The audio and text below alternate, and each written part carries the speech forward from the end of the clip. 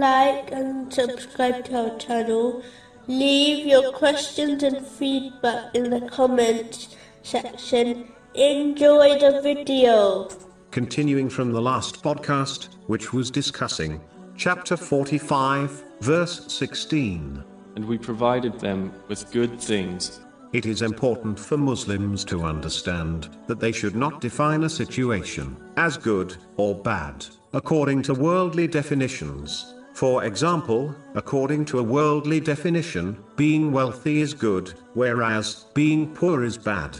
Instead, Muslims should ascribe good and bad to events according to the teachings of Islam, meaning that anything which takes one closer to the obedience of Allah, the Exalted, is good, even if it is seen as bad from a worldly point of view, and anything which takes one away from the obedience of Allah, the Exalted, as bad, even if it appears good.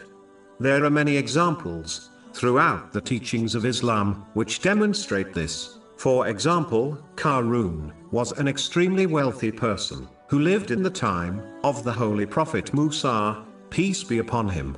Many people then, and now, may consider this wealth to be good, but as it led him to pride, it became a means of his destruction. So in his case, being wealthy was a bad thing. On the other hand, the third rightly guided Khalifa, Uthman bin Affan, may Allah be pleased with him, who was also wealthy, used his wealth in the correct way. In fact, after donating a large amount of wealth, he was told by the Holy Prophet Muhammad, peace and blessings be upon him, that nothing could harm his faith after that day. This has been indicated in a narration found, Jami Tirmizi, number 3701. So in his case, wealth was a good thing. To conclude, a Muslim should remember that every difficulty they face has wisdom behind it, even if they do not understand it. So they should not believe something is good or bad from a worldly point of view, meaning,